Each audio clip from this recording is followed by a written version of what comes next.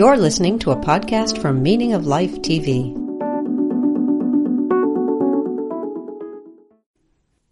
Hello, Narayan. Hi, Bob. How you doing? I'm good. How are you? I'm doing good, too. What a coincidence. Let me introduce us. I'm Robert Wright. This is The Wright Show, available on both streaming video and via audio podcast. You are Narayan Helen Liebenson. Yes. You are a guiding teacher at the Insight Meditation Society in Barre, Massachusetts, very well-known Buddhist institution, and also at the Cambridge Insight Meditation Center. In Cambridge, Massachusetts. In Cambridge, Massachusetts. People should not fly to England in the hopes of getting guidance from you. I'm glad we got that straight. Yeah, that's good. And more to the point, you're the author of a book we're going to talk about called The Magnanimous Heart, Compassion and Love, Loss and Grief, Joy and Liberation.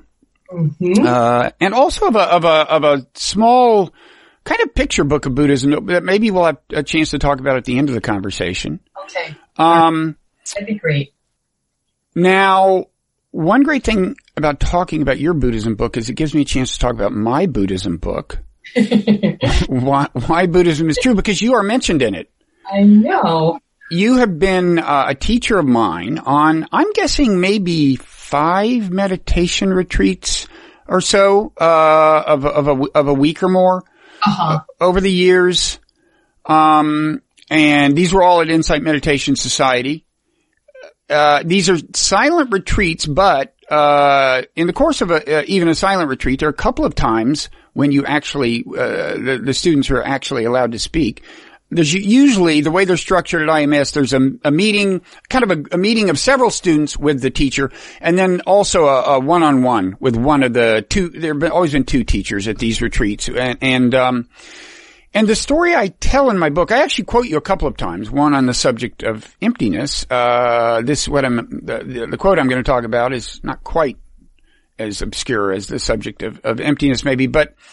We were in our one-on-one meeting and you knew I was writing a book, and I don't know what occasioned this comment of yours. Maybe I was asking questions like a journalist instead of like a yogi or something. But you said, you know, you may have to choose between writing this book and liberation. And I do remember that. yeah, well, for better or worse, I made my choice. So I guess no liberation for Bob. Do you remember what you meant by that? Well, I remember that you were talking actually, this was like a bad yogi thing, because you were talking specifically. Wait, you're saying I was being a bad yogi? You were being a bad yogi because that's a little bit of a judgment it sounds like you're making, but okay. Like the Zen thing. This is like a hit the head. It's intense. Yeah, sorry. But you were talking about going to the forest refuge, and I was happy you were going to go to the forest refuge. We should say the forest refuge is something for people with a certain amount of meditative experience. It's an appendage of IMS, but there's less guidance, so you need to be a pretty experienced practitioner. You can stay a long time, and so on. Sorry, go ahead. Be a little bit more self-reliant to practice at the forest refuge. Mm-hmm. Well, you had the number of retreats that you needed to have sat at IMS to be able to go to the forest refuge. So you were exploring with me this idea of sitting for the first time at the forest refuge. However, you told me that you were not going to just sit while you were there. You were going to at least think a lot about this book that was on your mind. So you sort of have to agree with me around bad yogi. That's bad. I am ashamed. I will live in shame. Well, right. So that's what that was. That was the context of that I was thinking, you don't want to waste your time at this place where it's quiet and the conditions are perfect and you could really look deep at things as they are instead of concocting and creating and doing all the things that you're obviously really good at, but not in this particular context. Right. Retreat life. I thought it was such a waste of your. I mean, you're certainly right that, in general, my meditative practice, maybe especially as I was writing the book, but, is impaired by thinking about by analyzing the experience itself and thinking about how I might explain it to others. Right. That's to some extent an inclination of mine, and is of course heightened when I'm writing a book. But so you were, I can't complain about your reprimand. But wait 1 second, because a lot of people, that's how they spend their time too. They're not just doing what they're doing; they're also, as they're sitting, they are thinking about who at home they can tell their experience to. You just have a much bigger audience than somebody who's thinking about going home and telling their partner or their best friend or their mom or somebody like that. You have this, kind of big audience that you can offer to. So you're doing the same thing that people ordinarily do. And I guess I'm trying to make a Dharma point here that everybody needs to let go of the efforts to describe their experience to others, because it's extra. It's extra, and it is going to be a bit of an obscuration to simply releasing whatever is into the field of stillness. I once went to a regular sitting group a few times, and they had this ritual. It was just like 5 or 6 people usually, but at the end of the sit, they would ask everyone to describe their experience. And I thought, this is a terrible idea because, right? You agree, right? Well, it depends. It depends, because that's a little bit different to me in that you are being asked to actually know your experience a little bit more by having to describe it. And hopefully the instructions would also be to let go after you have described your experience. So I think, again, context. But this wasn't, it was a changing cast of characters each week, so there are always people you didn't know, and that makes you just kind of, if you think about how you're going to describe it to them, it makes you a little self-conscious in a perhaps not constructive way. But enough about me. That little digression does tie into the last word of the subtitle in your book, which is liberation. Again, the book is The Magnanimous Heart, Compassion and Love, Loss and Grief, Joy and Liberation. We're going to talk about as many of these things as we can. A question I have that you don't have to answer now, but maybe we'll revisit it at the end. Okay. And maybe an answer will kind of emerge is, when you said you may have to choose between writing the book and liberation, like, what could I have ever hoped to achieve in the way of liberation? Cause that's a pretty momentous term in Buddhism, right? I mean, it's equated with awakening, enlightenment, nirvana, and those things are sometimes described as these almost unreachably ideal states, right? And so by the end of the conversation, I'd like to have fleshed out what you mean by liberation, what people can hope to get out of the practice. Yeah. I mean, it's such an interesting question, and we don't have to go into it extensively right now. You can if you want. It's a question because it's so much a practice of releasing and relinquishing and letting be and letting go rather than getting something out of it. And this is really to me, such a crucial point that in relaxing the grasping, in the letting be, letting go, what is natural and inherent begins to emerge and be revealed to us and be seen. And then we can live in that way. And you could say that it's a lessening of greed and hatred and delusion, but it's also something very, it's positive qualities such as kindness and compassion and wisdom and spontaneity and affection and a greater capacity to love, a greater capacity to love without leaving anyone or anything out. All of that becomes available. And so it's in the moment a living of liberation. It's not like I am liberated, because of course that makes no sense at all. I mean, it's such a different, interesting thing because that sense of I want to be liberated, I am liberated. There's always a you are not, which is kind of always a problem. But liberation is this sense of inner contentment or inner wholeness or balance of being that is expressing itself from moment to moment. Well, sounds great. Maybe I shouldn't have written the book, but you still have a chance. It is what it is. So let's, your book is grounded in your personal experience, including, a period of time a few years ago when, in a short period of time, your marriage of 23 years dissolved and your father passed away. And so you talk about, your own, dealing with the kinds of problems that afflict, so many people.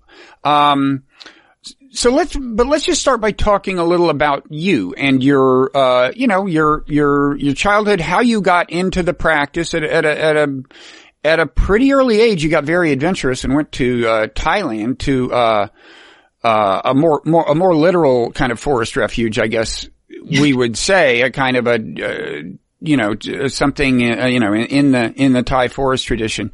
Yeah. That's I'm sure a little less cushy. Not that IMS is a 5-star hotel. It's, I think, a nice balance between Spartan and accommodating, but I think your experience there was very different. So why don't, first talk a little about where you come from and then how you got to Thailand. Yeah, because Thailand, of course, one is dealing with snakes and scorpions and bats and rats and. Good example of things I didn't encounter at IMS. A little bit different than even if, I was a Girl Scout, but it didn't really matter in that situation. Yeah, the conditions are just, they're just quite different than they are at IMS. Yeah. So you say that when you were young, you were a very sensitive child. Your mother, I think you described as, you describe your parents as wonderful people, but you say your mother was, had a kind of ongoing existential angst or something? Yeah, my mother was Catholic and my father was Jewish. And, my mother had kind of, it seemed like this free-floating anxiety that, of course, I was a child, so I didn't know exactly what she was anxious about anyway. But it also seemed that it was not always object-oriented, that it was about many different things. This sense of this conditioning around worrying and being anxious and this and that. And I feel like I picked up on that with her. Mm. And I lived in that way, and I was afraid a lot. I was afraid at night, going to sleep when I was just in this suburban house and, nothing was really wrong. There was a lot of fear going on, and I had to find a way to handle it or to work with it.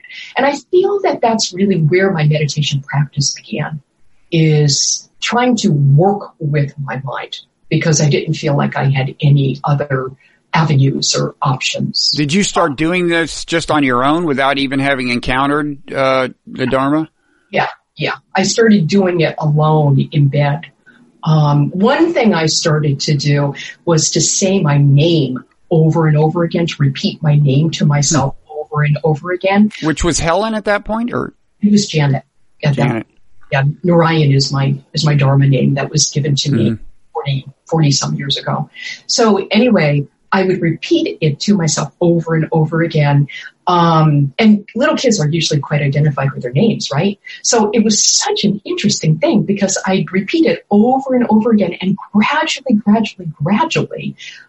it would open me up to something where that sense of self had lessened and something bigger was available to me. So it was this quirky thing that I don't know how I even thought of doing it, but it was a great practice for a while in terms of working with this fear. Mm-hmm. Kind of like a mantra, but it did matter that it was your name, that it referred to you? It mattered that it was my name, because I think that saying my name over and over again started taking the emphasis off of it.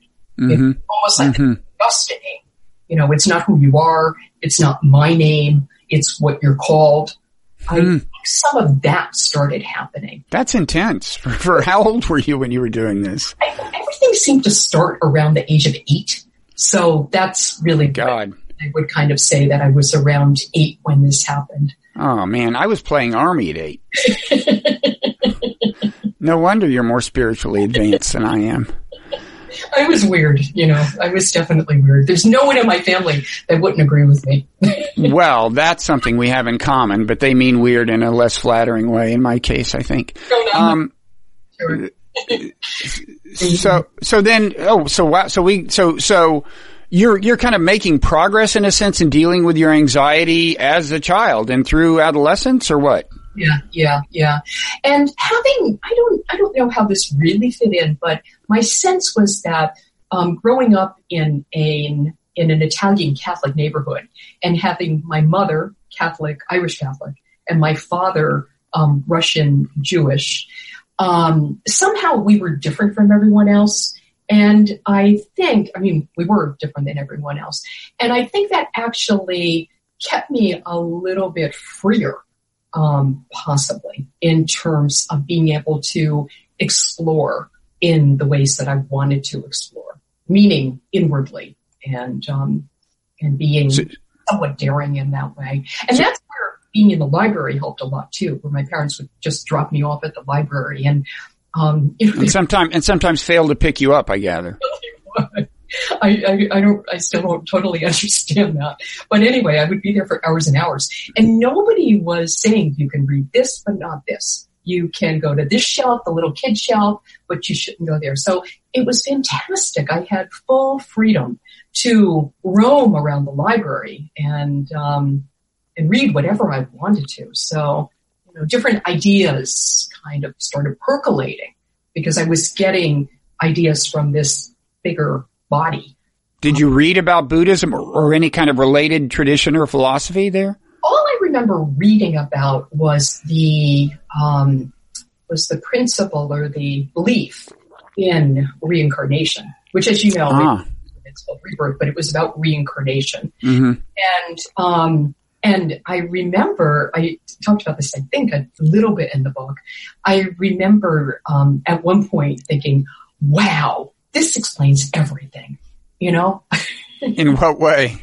Well, kind of that strangeness I felt in being in life and being embodied and the oddness of the whole thing. How did this happen? Kind of thing. So you mean just the idea that this particular incarnation is just the thing you're inhabiting at the moment? It's not the fundamental thing? Yes. And it felt like it explained my family, that's why I'm with this particular group of people. Mm-hmm. Yeah. It kind of seemed to make a whole lot more sense to me. So did that lead you to Buddhism? That interest? I was doing a little bit of yoga at that point. This was when I was around 11. I started doing yoga on my own. Whoa. And I guess that was in the same book around about being. You were a freak, man. I was a freak. Doing yoga at 11? I know, it was really odd. But anyway, I enjoyed myself doing good. Yeah. And then when I stopped the yoga, but I, kind of drug, sex, and rock and roll for a while. But then I picked it up again when I was in my later teens, and I met Yogi Bhajan and the Sikhs, and Yogi Bhajan is the person who gave me my name. I just want to say a word about that, which is that when I first got this name, I thought, oh my God, what's wrong with Janet? This is so pretentious. But everybody in the community started calling me Narayan, and I couldn't say, I did try to say no, don't call me that, but everybody started calling me anyway because of Yogi Bhajan. And now he is in what tradition? The Sikh tradition, Kundalini yogi. It's Kundalini. Okay. Yeah.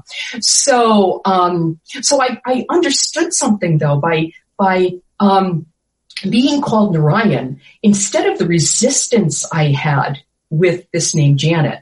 Would you do this? Would you do that? No, I don't want to do that. I don't want to do this. With Narayan, I felt this kind of letting go of the childhood and a sense of, yes, I can try that. Yes, I can do it. So it was very interesting how that happened. I'm sure it's not that way for everybody, but for me, it was quite useful. It was quite helpful. Wow. Yeah. So now you're for my parents, as you can imagine. Well, they weren't wild about that was. They call me anything other than my birth name.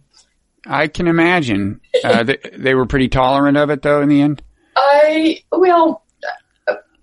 they liked me, and they thought I had done well in life, and they felt like actually, when I was 24, my mother, who had always worried about me, looked at me and gave me a great gift. She said, "I don't have to worry about you anymore." Wow. That was profoundly fantastic and wonderful, and our whole relationship changed. What a vote of confidence. Now, by that time, had you gotten interested in Buddhism? Had you been to Thailand? I had, yeah.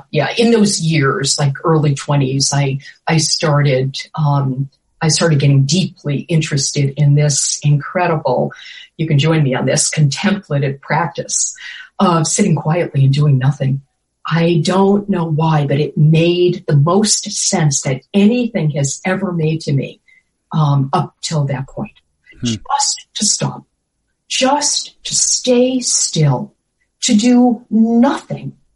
And my faith was borne out because in just sitting quietly and doing nothing, things started to reorder themselves. Things started to make sense. The confusion began to lift. The fog started to clear. The whole thing happened I really say in spite of myself, in spite of my best efforts to get in my own way and block it all. The sitting itself, just the faith, I guess, in the sitting practice helped tremendously. And you started sitting, as a teenager or what? Before you went to Thailand, right? Yeah, before I went to Thailand, yeah. So later teens, early 20s, I was experimenting with sitting because I was so drawn to it. And then, of course, in Buddhism, it's such a thing to just sit and contemplate. And so even though the mind was incredibly confused, it started to clear out on its own, in its own way.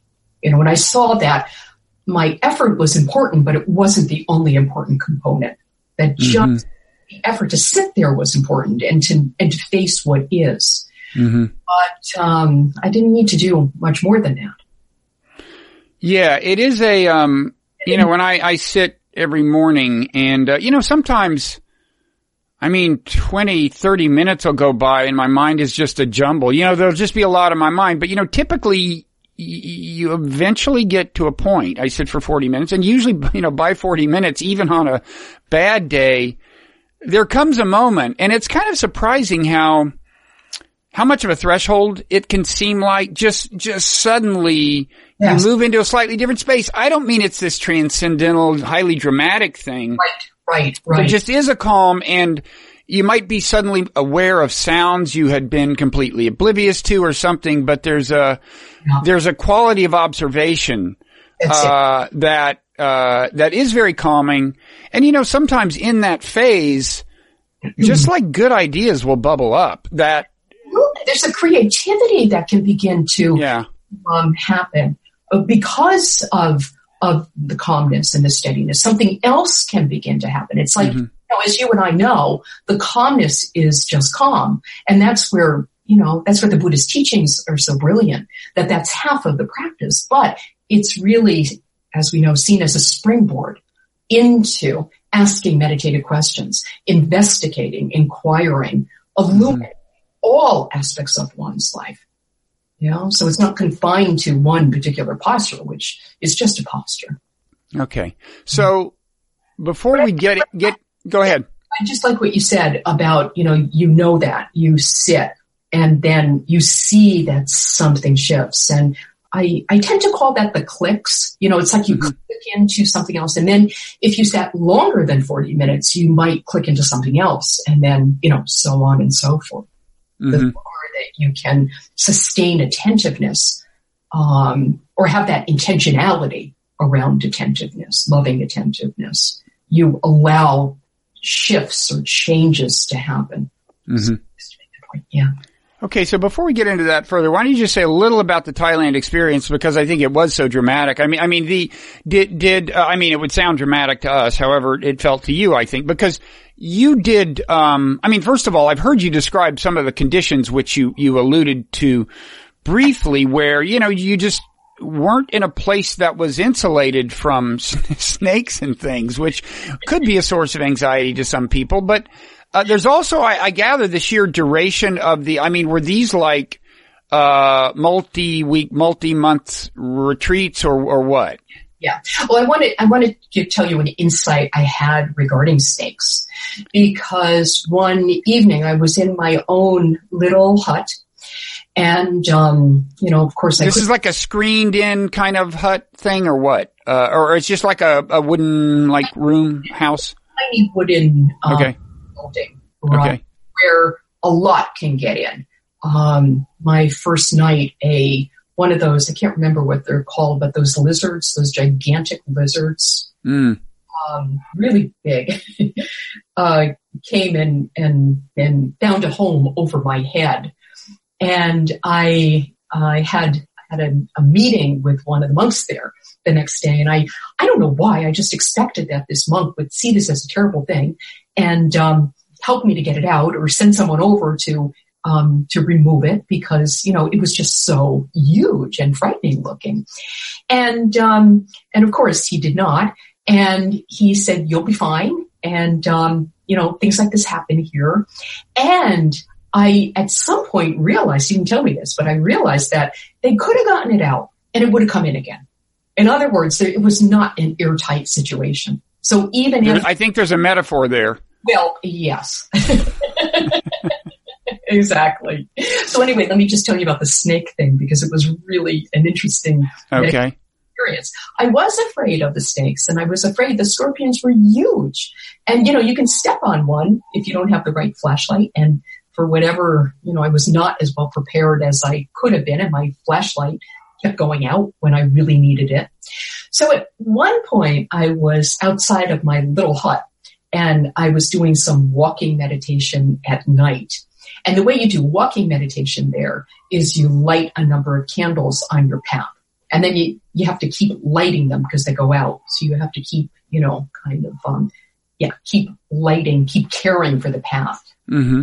And so I was scared as I was walking that I was going to bump into a poisonous snake and die, and nobody would ever know, and all of that. My mind really took off with it. And then I had this understanding that the snake did not care about me, that the snake would bite me if I came across its path, but it was not my path. And that the snake had its own life with its own family and its own, whatever. And I was the one that was bothering the snake. The snake was living its own life, and I would have simply gotten in its way. And it was that simple. So the emotional content of it went out at that point. And I learned something. I learned something about fear. And I learned something about not letting thoughts pick up steam. And I also, at this particular monastery, the teacher was this very fierce, and I felt very loving teacher. I really loved him. His name was Ajahn Mahabua. And I had heard that he could read your thoughts. Now, who knows, because people say these things all the time, that this person can do this and all these psychic powers, and it doesn't matter. But anyway, that kind of stuck in my head. And so I didn't want to read my thoughts. My thoughts were like anybody else's thoughts, pretty crazy. And so it kind of kept me a little bit more attentive, aware. It helped. It helped. I mean, I was in my early 20s when this happened. I don't think now I would care at all if somebody could read my thoughts, but then it really mattered to me. Mm-hmm. And it helped to have that kind of presence. Okay. And so you stayed in Thailand, how long total? I went 2 times, and both times were 2 months each. Okay. Yeah. More or less sitting in silence along with Teacher conferences, kind of. Yes, exactly. Really on my own. I mean, you go to have your one meal a day, which is breakfast. I always wondered why it was so early in the day if you weren't going to eat for the rest of the 24 hours. Mm-hmm. One would go have that one meal with other people if they didn't bring it over to me. And then the rest of the day was sitting and walking, was on my own quietly. And then I had a teacher there, Ajahn Panya, mm-hmm. who was, kind of a student of Ajahn Mahabua's. And he would come over, and I was able to have to chat with him and have really good conversations. And every so often, I would talk to Mahabua with translation too. Okay. Now, Mahabua, there's a important term in Buddhism called dukkha that's often translated as suffering, sometimes as unsatisfactoriness. You say that his characterization of dukkha was what? A constant squeeze? Yeah, was that? Find this word dukkha, which can mean suffering or unsatisfactoriness, or stress. But how he defined this word is that there is always this constant squeeze. Mm-hmm. And I would just expand on that and say that we can feel that squeeze if we tune into it. And it's one of those surprises in meditation, as you might know, which is that, okay, we know when we're getting squeezed in life. We know when difficult conditions are happening and we feel really squeezed, almost like there's a vice. Squeezed is not accurate. It's really a vice. Mm-hmm. But a lot of the time we can just kind of go on with our life. And if things are not so bad, we can think that it's not there. But when we get really quiet, when we meditate and we get really quiet, it's not as if everything's wonderful. We begin to discover a more subtle squeeze. And this, from the viewpoint of real peace and ease and liberation, is really good news, because then we have a chance of releasing it and letting it go. So you're saying you recognize how at a subtle level, how pervasive yes. dukkha can be? That's it. Yes. Which is, one form it takes is just always wanting things to be a little different than they are, right? Like, what could I eat or scratch or whatever that would make me feel a little better, or where could I move that would make me feel a little less bad, or whatever, right? It's that constant. That's it. Always there's got to be something better. Always there's got to be a different moment. Always things were better than they are now, or are going to be better than they are now. And that's where meditation allows us to rest in life as it is right here and now. Mm-hmm. It's so powerful and beautiful in that way, because this is what we have. We don't know what's going to come. And I'm not saying don't plan and prepare and do what we need to do, but we forget that this is all we have in reality is right now. Yeah. Mm-hmm. And of course, dukkha is the thing that the Buddha said you could, in principle, be liberated from, and the elimination of it was the point of the famous sermon at Deer Park and so on. But but that's not the same as saying trouble won't arise. No, because we live in this world of conditions. So right. Trouble is always going to arise. And if we can accept that as inevitable, in my book, I'm focusing on really the reality of loss, kind of almost saying that dukkha and loss are the same thing, that there's always all these different descriptions, but why is there this constant squeeze? Oftentimes because of loss. Loss that we know is going to happen, loss that has happened, that we still feel the heaviness and the weightiness of, loss that we're currently experiencing. And is there a different way to respond to loss, to be in wise relationship with loss, instead of being completely bound by it and resigned to it, or afraid of it, or thinking that it's unnatural, that it should not be happening. So the inevitability of loss, and then hopefully the compassion that can come about because of our own losses, because of the loss of everyone that we see around us that we're in contact with. Mm-hmm. Now, go ahead. Yeah. In that recognition, we can come about it from a different perspective. Yeah. Okay. So why don't we talk about two of the central examples in your book? I mean, as I said, in a fairly short period of time, you lost your father and you lost your marriage. And, sometimes people... And that was a short list, I want to say. Yeah, well, you can range as broadly as you want. But sometimes people say, wow, a divorce, it's like something died. But actually, I mean, the death of a person and the death of a marriage, there are different emotions that come into play. I mean, a death of a person there's a kind of specific grief that people pretty much always feel. And I would guess that the breakup of a marriage has all kinds of emotions you got to deal with.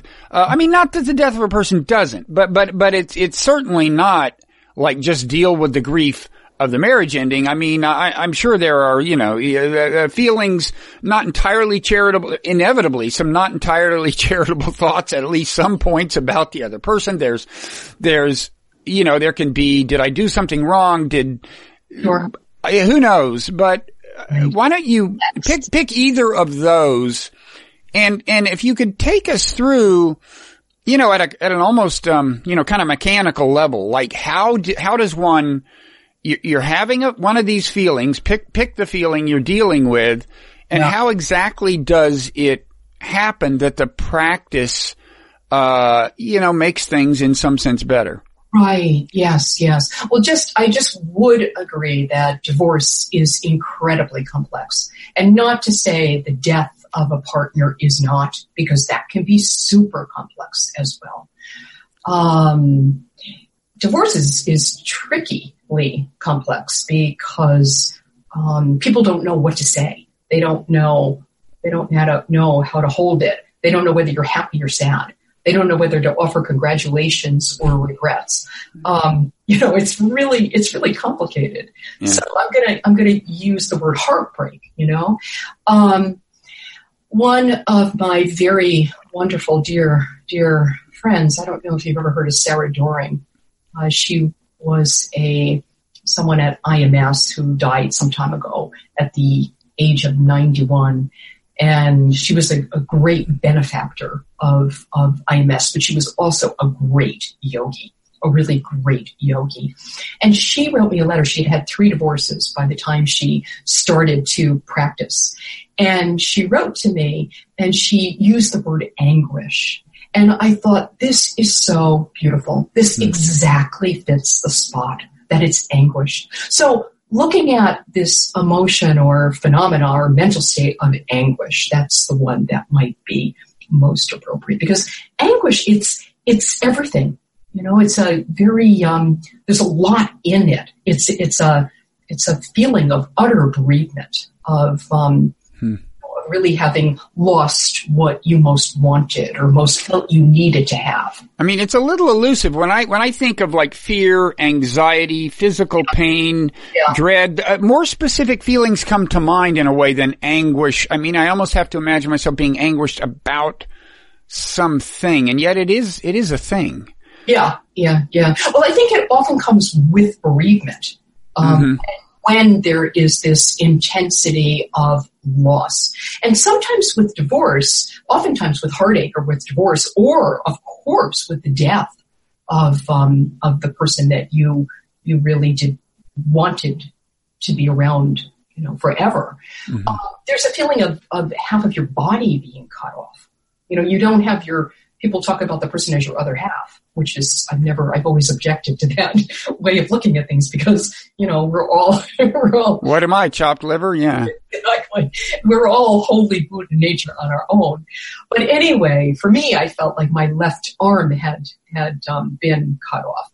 And it was such an interesting thing, because I'm right-handed. So it was my left arm and not my right. In other words, I was fully functional throughout this whole thing. And at a certain point, I, kind of working meditatively. And I had this very, very interesting experience after some time where not only did the left arm kind of reinstate itself, but I had 4 other arms that I had not known that I had. So I felt like the 5-armed bodhisattva, that kind of came out of this.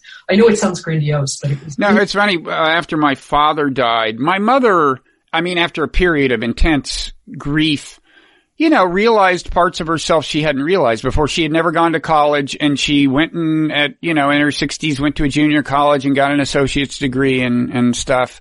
Exactly. Did you sit with the feelings associated with and can you, for people who don't meditate, can you just kind of describe how that is productive? They might think like, look, if these are bad feelings, why revel in them? Why get mired in them? Why spend time with them? Isn't the goal to get rid of them? So can you just explain how that's productive to actually kind of observe them? In a kind of a calm way?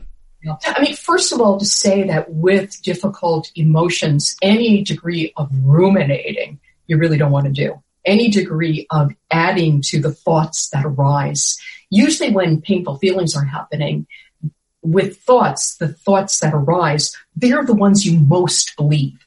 And it's the time when you should most not believe your thoughts, is when a painful emotion is happening. So you have to kind of remind yourself of the Dharma, that these thoughts are just empty phenomena arising and passing away. And they are not describing the way things are. They are energetic currents in a sense.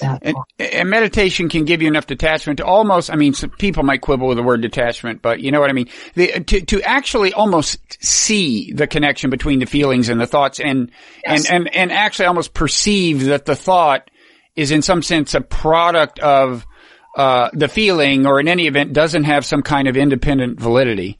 That's it, yes. And this is where the training comes in, because, by the time this had happened, I had a lot of training. And so all of that training was enabled in the service of recognizing something really painful happening, and then also seeing that possibly this is a real opportunity. This is a real path, a real invitation into a greater degree of freedom that I hadn't, been aware of before. So ruminating is out, obsessing is out, thinking about what's happening. All of this, when the mind is somewhat trained, the mind is still quiet. It's not like you're tormented by your thoughts anymore. That's one of the great, wonderful things that comes out of meditation, is one is no longer tormented by one's thoughts. So, in working with a feeling, with an emotion, allowing it to be in your body and allowing it to be experienced in your body, making some room for it, making some space for it, sitting with the pain of it or the congestion of it, and experiencing it change, experiencing for yourself its impermanence. Because if you look attentively at anything, you're going to see its fluidity. You're going to see that it's not what it initially has appeared to be. You're going to see that it's moving and flowing and shimmering and changing, just like everything else in this world. And so it begins to not stick out. It begins to kind of take its proper place in the world, be one phenomena among everything else, rather than sticking up as being such a problem. And so there's not this sense of I should or should not be feeling this, because you are feeling it. That is the way it is. This ego sense of, okay, I should or I shouldn't. And this could be anxiety, sadness, fear, whatever it is. Any problematic feeling. But the idea is although your instinct is always to try to get rid of it and run away from it, you in some sense do the opposite and accept it, and that yes. Can liberate you from it. Exactly. Yes, because the resistance to anything is what keeps it locked in. You know, the aversion, the pushing it away, the thinking it shouldn't be happening. That's what keeps it imprisoned, keeps it in its special place. So the opposite of that, the welcoming, the breathing with, the yes, the okay, more of this, you know, kind of being daring and seeing if even more you can ask for. You start to see into it in a very, very different way. And then it's like lightning flash in the sky. You know, it's not the sky itself. It's just a flash of lightning that comes and goes. That is clearly not who you are or not a description of reality. Right. Yeah. Different people have different ways they like to talk about this. To me, it seems like there's an important sense in which you are viewing your feelings more objectively than usual. Not everyone likes to talk that way. Does that seem like a fair? It's okay. I don't want to quibble about that. You know, yeah. Because I think those are just words. You just there has to be the knowing. You know, as Ajahn Mahabua says, in the knowing is where the safety lies. Like anything can happen as long as you know it. If you don't know it, that's where you're in dangerous territory, meaning things can really pick up steam. But if you know it, then you're safe. So a moment of knowing is really different than obsessing and adding the narrative to it and adding the sense of identity to it. You know, now this is who I am. This is my feeling. Yeah. As opposed to just a feeling. Well, also that this feeling means that my life is going to go in a particular direction because of this feeling. Or I am this kind of a person or that kind of a person, and limiting possibilities in that way. And I know there's a point in your book, maybe more than one, where you talk about perceiving kind of the universality of feelings. And I hadn't really thought about it quite that way, but it's related to my using the word objectivity. In other words, you kind of get a sense that this, I don't know if you explicitly think this, but people everywhere are having this same feeling. It's just a generic thing. It isn't really saying anything. It just happens. Part of your humanity. And it actually, you know, if you hold it in the right way, it definitely makes for greater capacity for compassion because of understanding what we all go through on this earth. You know, this understanding that really this earth is soaked with our tears. Mm-hmm. And so are we resigned to that? Or are we understanding of that, compassionate about that, sympathetic to that? And can we also look at the rest of the path? You know, can we use that as our path? Because this, of course, has nothing to do with nihilism or giving up or passivity, right? Sometimes people think of meditation in that way. Such a shame. It's such a shame. This requires great sense of vitality, and then it offers this sense of inner aliveness. Let's talk just briefly about that issue of whether the practice leads to nihilism or passivity or anything, because there's a really nice passage from a Zen Buddhist. I don't know how you pronounce this exactly. Dogen, Dogen maybe. Okay. But maybe not. Anyway, it's, I guess, maybe where the title of your book comes from. It says, Magnanimous Heart is like a mountain, stable and impartial.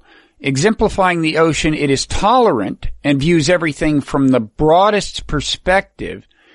Having a magnanimous heart means being without prejudice and refusing to take sides.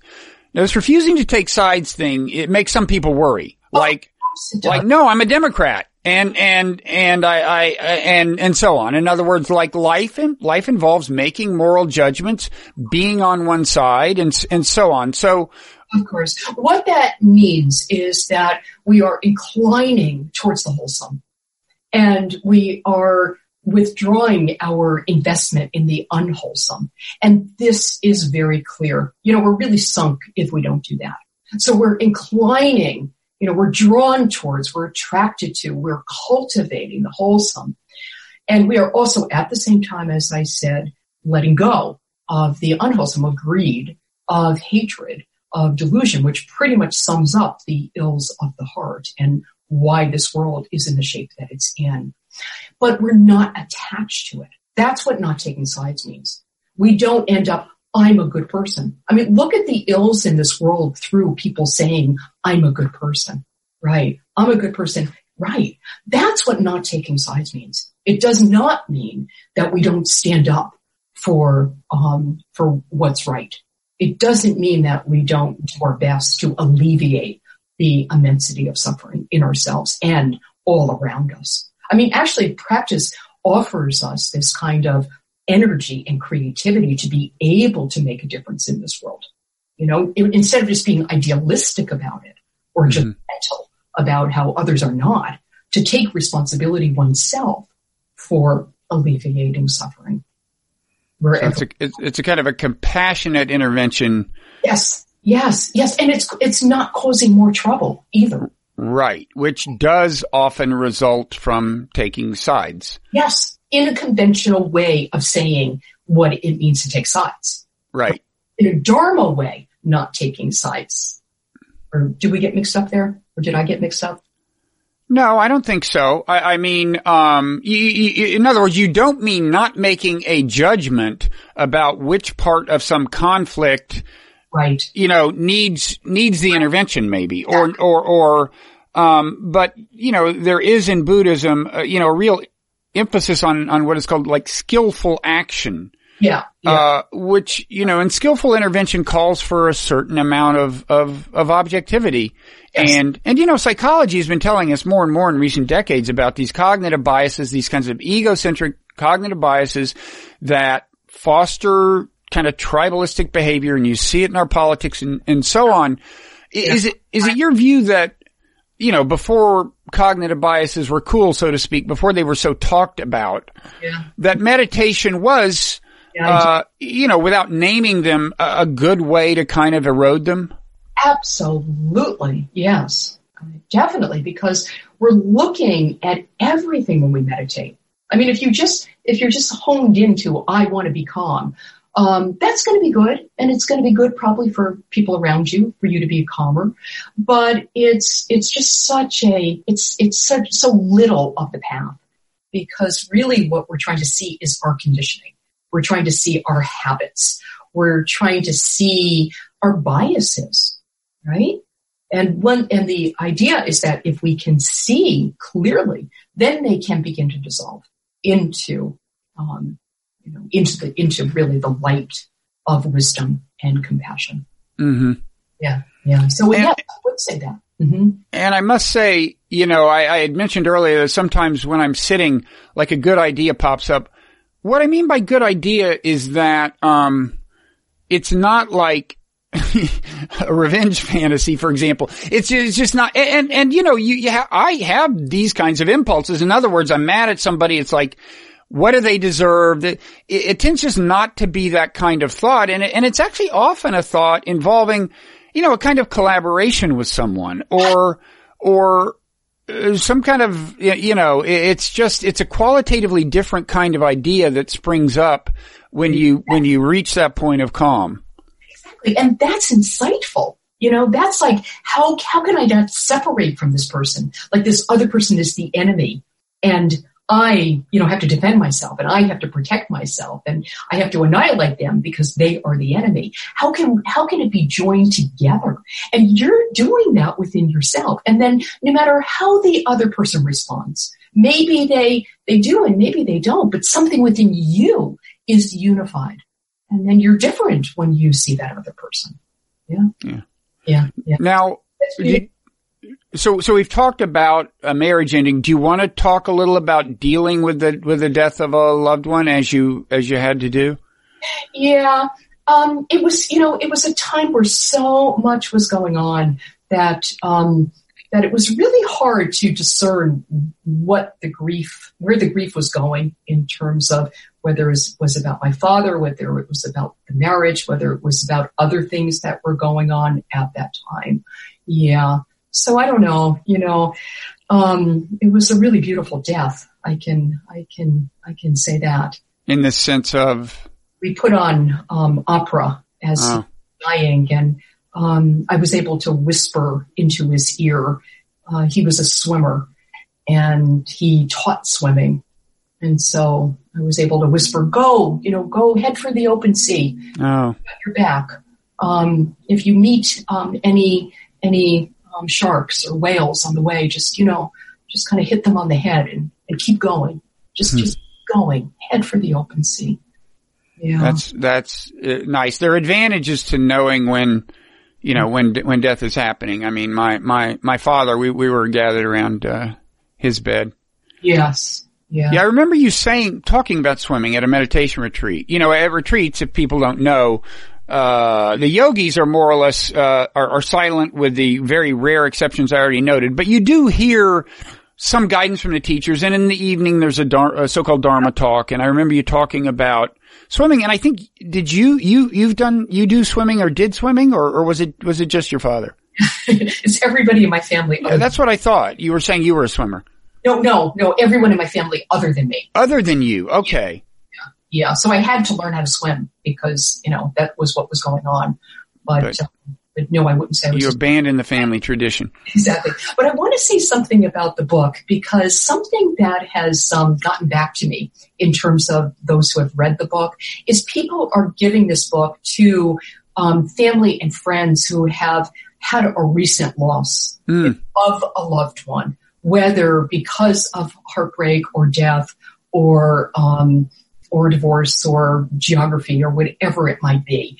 And it's really wonderful to me and heartening that it's people are telling me that it's helping because in the midst of loss, everything is so raw. I mean, you need to be supported in exactly the right way because it's so incredibly tender and raw. So, I don't know for everybody, but I am getting this very positive feedback about it hitting the spot and being of help. And I'm really happy about that because I didn't expect it. Yeah. I thought this was a book that might be more that you really needed to have some meditative experience. I did write it basically as a love letter for my oldest of students. And I thought those are the ones that are really going to, benefit from this book. But people are giving it to people, friends and family who don't know anything about meditation.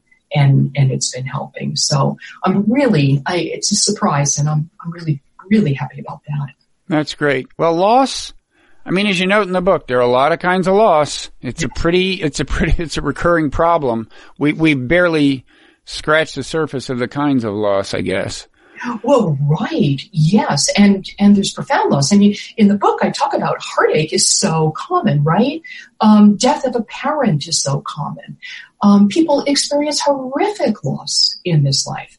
So I'm really saying that loss is dukka is loss. And how can it be seen, and experienced in a way that alleviates the heaviness, alleviates the accumulation that can happen throughout a life. Loss after loss after loss. Where does joy come in? Where does a depth of wisdom and understanding many people have, regardless of meditation, because of having moved through experiences of loss with, whatever means they had at their disposal. And I think we should emphasize something that's probably already clear to people, but we're not talking about a buffering from the feeling. I mean, you want to feel the feelings that are naturally associated with the loss of a loved one. I mean, it would be a dishonor to them not to, and there's a sense in which through meditation, you are more in touch with them and more in a, I don't know, maybe appreciative of them is too much, but I mean, you are appreciative of them is the right way to put it. Sometimes, moments of grace, of appreciation, that it really means that you deeply loved. Yeah. Feelings that you're feeling. It means something. It's our humanity. It's not, I mean, this is so important in practice, is not to get esoteric and not to get out there, and to remember that yes, inner freedom is possible, and we have to remember our humanity. Yeah. We have to relate to one another with a depth of affection and the understanding of how terrible life can be at times. Right? Yeah. I think it's crucial. Okay. Well, is there anything else you want to say about the book? I definitely want you to hold it up to the camera. Okay. And I'll show you my little book. Show both of the books. First, there's that, the Magnanimous Heart, the one we're talking about. And I'll show you the cover, which I really love. Point out on the cover that I asked for, by the way, my publisher is Wisdom Publications. Right, which does a lot of Buddhist stuff, a huge range, including, actual scripture and. They are wonderful. Yeah. And, it's so wonderful to be able to say wisdom, asked me to do this, or wisdom asked me to do that. So anyway, they asked me what I wanted for the cover, and I said that I'd love something like clouds and sky. So they came up with this beautiful clouds and sky, and then also that little bird there, that lucky bird on a wire. I love that little bird. Everybody asks me what kind of a bird it is, and nobody really seems to know yet. I'm not a birder, so including you don't know. I have no idea. No one has told me told me it yet. We'll get to the bottom of this. Now, what about your little picture book, which I didn't know about before? Yeah. Well, it's only available at IMS and at CIMC at this point. Okay. At some point, I have a teacher page at IMS, so I think there'll be another place that'll be available too. There's probably a way to get it on Amazon, isn't there? I haven't done anything about that. So there's a place where it says it's available, but it really isn't. I see. But anyway, I just want to share it because it's a picture book, which means that I drew the pictures in it. Can you see it? When driving, just drive. That's how. Yes. Okay. Those are nice. Have you been a drawer from an early age? Yeah, I have been. And then I have a few quotes here. The way of the stage is to act without competing. So I have a few quotes here too. But basically, the book has to do with doing everything in your life with awareness. So when sitting, just sit. When walking, just walk.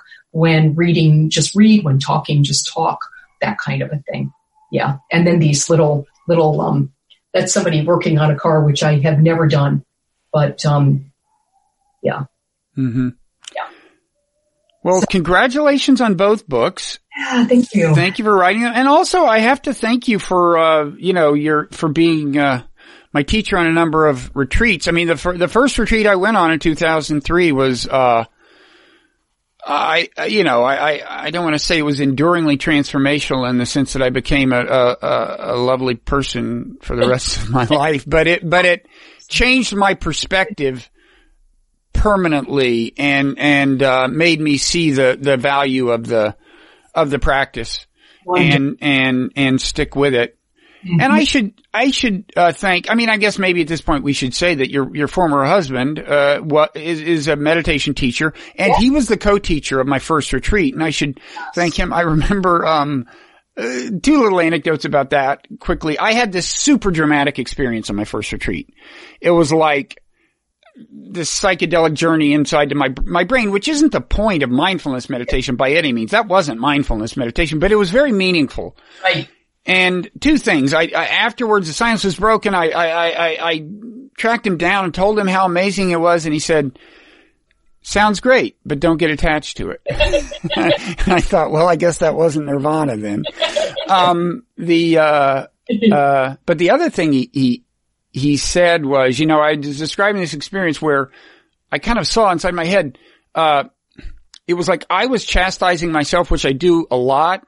But I said, but suddenly it was like one thing chastising the other. So normally I would be both the chastiser and the chastised, but this time I was just the chastised and I wasn't the chastiser. And he said something really interesting. He said, well, now you're half right. And what he meant by that was there's no you to be chastised. I mean, ultimately, that's where you would, and if I found liberation in the ultimate sense, I would have maybe a deeper appreciation of that, but I'll keep trying. Yeah. Or not. Just, or not. Oh, yeah. Trying is a mistake, right? Yeah. Yeah. It's a delicate art. So want to make this the most important thing in your life and at the same time let go of any personal ambition, right? Yeah.